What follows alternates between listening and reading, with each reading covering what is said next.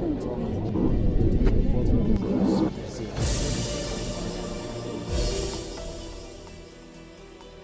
the aftermath of the Holocaust, hundreds of thousands of Jewish survivors sought refuge in historic Palestine, a land sacred to Muslims, Christians and Jews alike.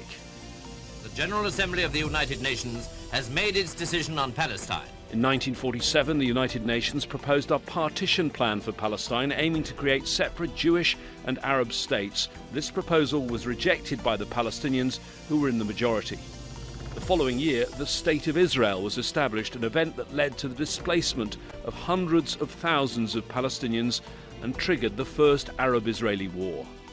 This was a crucial juncture in Middle Eastern history, significantly shaping the region's political landscape, and ever since, millions of Palestinians have become refugees. For over 7 decades, the United Nations Relief and Works Agency for Palestinian Refugees in the Near East, or UNRWA, has provided many with healthcare, education and various social services. But Israel's war on Gaza, ongoing since the Hamas attack in southern Israel on the 7th of October, has severely impacted the agency. Israeli airstrikes have hit tens of UNRWA's facilities and killed over 130 of its humanitarian workers, raising critical questions about the viability of the agency's continued operation under such challenging conditions. UNRWA's efforts were recognised at the Doha Forum 2023, and that's where we caught up with its Commissioner General. Philippe Lazzarini talks to Al Jazeera. Philippe Lazzarini, the Commissioner General of UNRWA, that's the UN Relief and Works Agency, one of the oldest parts of the United Nations. Thank you for talking to Al Jazeera. As I said, your agency is one of the first that was set up in the United Nations. You say now these are some of the darkest days in its history, and you yourself have had a very long career as a humanitarian. You've worked in places like the Balkans, Rwanda, Somalia, South Sudan, Iraq. Have you seen anything like this anywhere else before? No, by any account, I haven't seen anything of this scale. Everything is absolutely unprecedented and staggering. The number of people who have been killed. Imagine, in 40 days, more women and children killed than the number of civilians in the Ukraine war. The level of destruction, it is said today that more than 60% of the infrastructure have been destroyed. The level of displacement of the population, more than 90% of the population has now been displaced and is now concentrated in the south. The number of UN staff which have been killed is absolutely unprecedented. The fact that we have more than 1 million displaced people in UN premises, in school, completely overcrowded, is absolutely unprecedented. So by any account, I have never seen something like that. Conditions are absolutely appalling. The sanitary conditions are terrible. There is hardly clean water. You start even to have some sewage water appearing in this shelter. I visited 2 weeks ago a family in one of the shelters. They were living in a kind of 4 square meters. They were sleeping on the floor without mattresses, without any blankets, still wearing the same clothes than 50 days, and basically spending the entire day to beg and find some food. And I was talking to a father of 5 children, and all of a sudden he burst into tears and said, "But we feel completely humiliated. We feel treated like a human animal." And that was a few weeks ago. Since the offensive in the south have started, the offensive on Khan Yunis, and tens of additional thousands of people have been thrown on the road, are now going towards the south, and most of these people do not even have a place in this overcrowded shelter. But they're not even shelters, some of them, are they? Because my understanding is over 90 of these places have been hit in the Israeli bombardment. You, I assume, share the coordinates of these places with the Israelis. Is there any excuse for places like this flying the UN flag to be hit? You are right. And that shows that there is absolutely no safe space to be in the Gaza Strip. people first were asked to leave the north, and they have been instructed to evacuate the north during the bombardment. They went to the south, but we have seen that the south was not safer. More than 40% of the people who have been killed in the south, and the same applies with the UN. Indeed, it should be public infrastructure, the UN hospital, sheltering hundreds of thousands of people should be safe places. And we as a UN, indeed, are providing the geolocalization to the Israeli and also to the Hamas. Everybody knows exactly where we are. And despite that, UN premises sheltering civilians have been hit.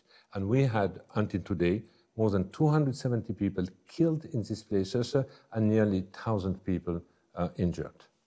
When your agency was set up in 1949, it was set up under a mandate from the UN General Assembly, and you've now taken an unprecedented step of sending this letter to the President of the General Assembly, raising the alarm, saying that you now don't have the ability to carry out your work as you want. You say it's severely limited.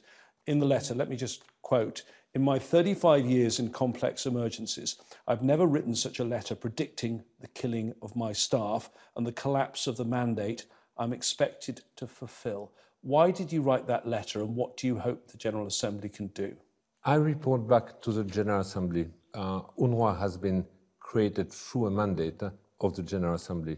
And I do believe it is of utmost importance that the member of the General Assembly realize that if UNRWA collapses in Gaza, that the Palestinian community will feel that this is the last betrayal of the international community. And basically, if we cannot operate, no one else will be able to provide humanitarian assistance to the 2 million Gazans currently in this war zone. So my message was to say, if we collapse, I will not be able anymore to fulfill the mandate. And the situation is so severe that I also know that my staff might not be able to operate anymore. I indicated in this letter that many of my staff now come with their children to work because they are afraid not to see the children at the end of the day, or at least to be sure that if they have to die, they die together. Over 130 UNRWA workers killed. Those are people who worked for you. Is it hard sometimes to separate your feelings? It's extremely hard, but I tell you also a story. You know, the second time I went to Gaza, I asked one staff who, you know, has a PhD, was a senior manager, has his children at university, represented the kind of upper middle class, who basically, like anyone else in the Gaza Strip, has lost everything. And his children basically are even questioning, why, Dad, did you send us to school and to learn all this principle of human rights? And I asked him, how do you do to be so composed? And he answered to me, I'm not composed, I just struggle 10 times a day. I try to find a corner in this building to go to cry. I need to cry. And if you look at the population of Gaza, more than 1 million people there are children. When you look at the bombardment and that fact, does it make you angry? What makes me angry is the indifference of the international community. We see this under our watch 24 hours a day. It's not that we don't know. And still, I feel that there is a lack of understanding, a lack of empathy, that in a certain extent, we have dehumanized all this to make the unbearable bearable. And this is what is really making me angry, but beyond that also extremely worried, because what does it tell if a society starts to properly lose its empathy? By this, we are losing our humanity. You've said that we may soon reach the point of no return in Gaza. If you look at the scale of destruction, which is immense, 60% of homes have been destroyed, 85% of the population has been forced from their homes. Has Gaza already been made uninhabitable? That's a very good question. There are facts on the ground which are being created, which indeed might make Gaza uninhabitable. I don't think that conditions are met anytime soon for a large-scale return of the population, for example, in the north. The north has been completely destroyed, and now the south is also being destroyed. But beyond that, you know, there are a number of people who do not see their future anymore in Gaza. They have it. They have it. 5 conflicts, 6 conflicts since 2005, and this one has been the massive blow for all of them. So they do not even necessarily see the future in the Gaza Strip. So we might have, through this also, build or set up the condition for people not willing or being able to return. Your boss, the UN Secretary-General, Antonio Guterres, has warned that the situation creates increased pressure for mass displacement into Egypt. And let me also read you this quote from the humanitarian director of Oxfam, the aid agency. "We fear that masses of terrified people will be forced beyond Gaza itself under the guise of safety. And this would force the humanitarian system into an impossible choice between helping civilians and being complicit in their forced deportation." Do you agree with that point? Over the last 2 months, people have been already forced to move. They have been forced displacement from the north to the south, in the south into tinier area, which are area which, by the way, cannot afford anymore to host such a large number of people. So I agree that the pressure today of people completely desperate, having absolutely nothing to lose, might be such that they might be tempted indeed to cross the border, despite the fact that a number of countries have said that this would be a red line. We do not want this forced transfer of population outside the boundary of Gaza. But in reality, out of despair, if you have hundreds of thousands of people being in Rafah in the open and having no other alternative, they might be tempted. Both you and the Secretary-General have warned of a complete collapse of public order. Just expand on that to me. What would that look like? It has already started. It's a kind of lawlessness.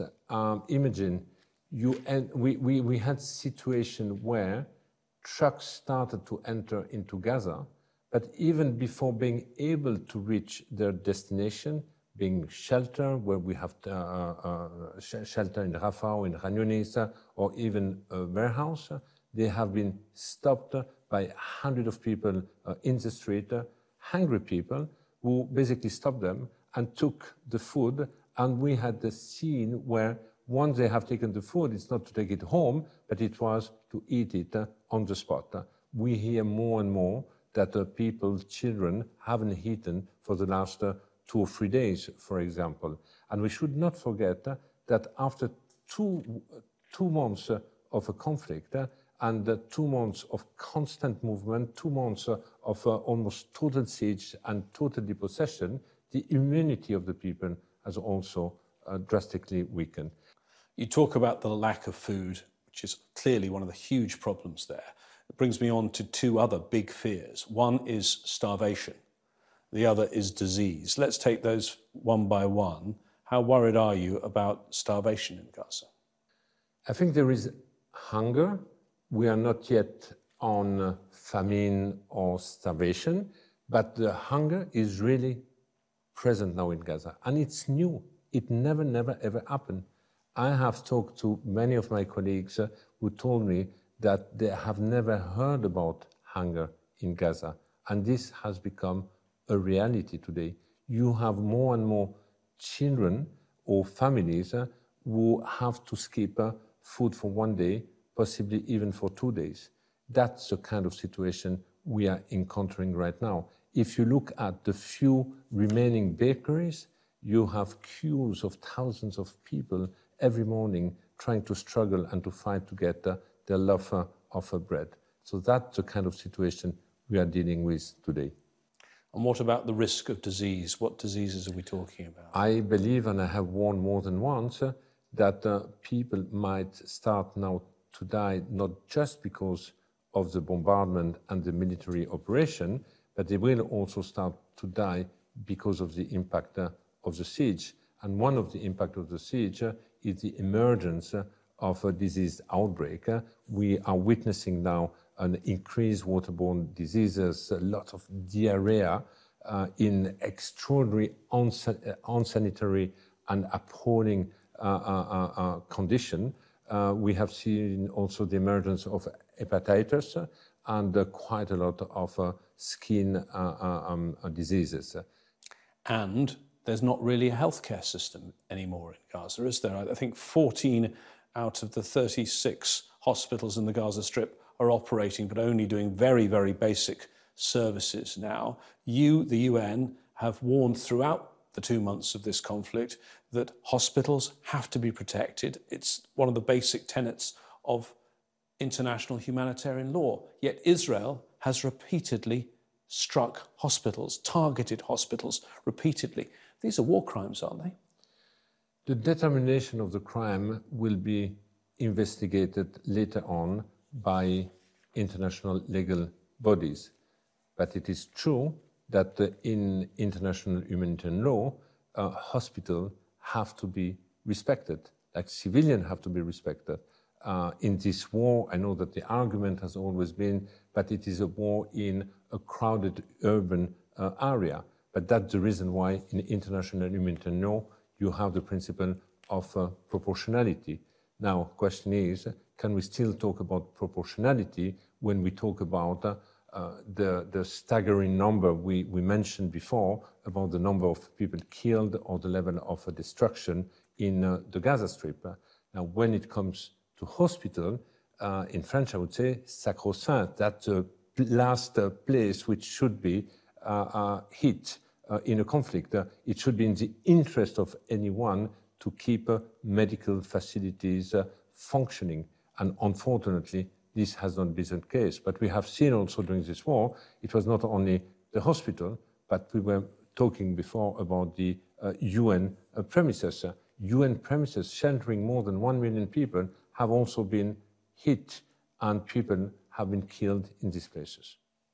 What about the aid coming into Gaza? It seems to be a trickle compared with what is needed right now. Back in November, the UN Security Council did pass a resolution asking for aid to be scaled up. Explain to me, what is the problem with why there are so few trucks coming in? I think the primary problem is that the siege is imposed on Gaza. And at the beginning, it was a total siege. And after that, we started to negotiate a certain number of trucks coming into Gaza, which today, the good days, we might reach 150 to 200 But who trucks. decides that? That's the Israelis saying how many can come in. That's on the Israeli side. So they could have allowed many more trucks in at every stage if they wanted. The siege has been decided and imposed by Israel. Then the crossing of Rafah has been opened. We see that the crossing of Rafah is, the entry point is a kind of a bottleneck. It cannot handle hundreds of trucks like other crossing used to do. If there is a political will, Kerem Shalom could be open, could be a crossing. That's the crossing point. That's the crossing point from Israel into Gaza. Yes. Exactly. And before October 7, that was the main crossing point for commercial trucks and humanitarian trucks entering into Gaza. Hundreds of them were processed on a daily basis, and that was at the time of a blockade, as we all know. So if there is a will, Kerem Shalom could be reopened, and the number of trucks entering into Gaza could significantly increase. But and at any point in this conflict, Israel could have opened that crossing. It's a political decision by Israel not to do so. There might have been certain time during the conflict that security would not have allowed the use of the crossing. But I do believe that the security environment in Kerem Shalom was not completely different than the one in Rafah. So again, yes, I think that if there is a proper political will, Kerem Shalom could be a crossing to be open. In the Security Council on the 7th of December, the Israeli ambassador, Gilad Erdan, said, let me quote, There are currently hundreds of aid trucks in a logjam waiting to enter Gaza after security interception, and the only reason they've not entered is because of the logistical difficulties of international organisations. He's blaming this on you, the UN and the Red Crescent. Yeah, you know, there are quite a lot of blame game, but the reality is that we have handled any trucks which has been sent and crossed the Rafah border. So there haven't been days where I heard that 200 trucks were queuing and waiting to enter into Gaza because the UN was not in a position to handle the truck, and this is untrue. The appalling situation in Gaza clearly overshadows what's going on in the West Bank. But if there wasn't a war in Gaza, we'd be talking about the West Bank, wouldn't we? Because there's a record number of Palestinians who've been killed by Israeli forces there and by settlers, and there have been homes destroyed both in the West Bank and in occupied East Jerusalem. What's your view of the situation there right now? Well, you are so true. If the West Bank situation is overshadowed by Gaza, the West Bank is boiling. There is a kind of state of war taking place. The number of people who have been killed is also staggering compared to any previous year. It's a record year, in fact, in number of people having been killed. Number of incursions also in the various cities and camps are almost daily. We see also that the incursion, the Israeli incursion in the camps for security operation are becoming more and more brutal, because we see that public infrastructure during security operation are also destroyed. But beyond that, what worries me also is that the West Bank is also on the edge of a total economic collapse. We are ahead of a perfect storm. Over the years, there have been quite a few stories that UNRWA has had to say are not true. Reports of anti-Semitic school books, of UNRWA facilities being used by Hamas. Recently, a widely retweeted claim that an UNRWA teacher was one of the guards for Hamas is Israeli captives. Do you think there's an organised campaign to discredit your organisation? Oh, there is clearly organised campaign to discredit the organisation. The aim in reality is to liquidate the organisation, because there is a belief that if UNRWA would not exist anymore, we would solve and address the problem of the Palestinian refugees. And by addressing the problem of the Palestinian refugees, we might find an easier political solution in the future. So just to explain that to me, that's because you operate not just in Gaza and the West Bank, but you also operate in Jordan, Syria and Egypt, and you represent or look after Palestinians or their descendants who were forced from their homes in 1948 or 1967, and that means you are a link to these people who believe they have a right to return to their homeland. Is that right? That's how the agency is also perceived by the Palestinian and the Palestinian refugees. But your question was on the detractor, and yes, indeed, they are orchestrated campaign to try to discredit the agency. Even now, in the context of the Gaza war, look in the social media how many try to depict that UNRWA is nothing else than an Hamas organization. People keep saying that all our staff is affiliated to Hamas, based on nothing, based on the fact that these are orchestrated disinformation campaign.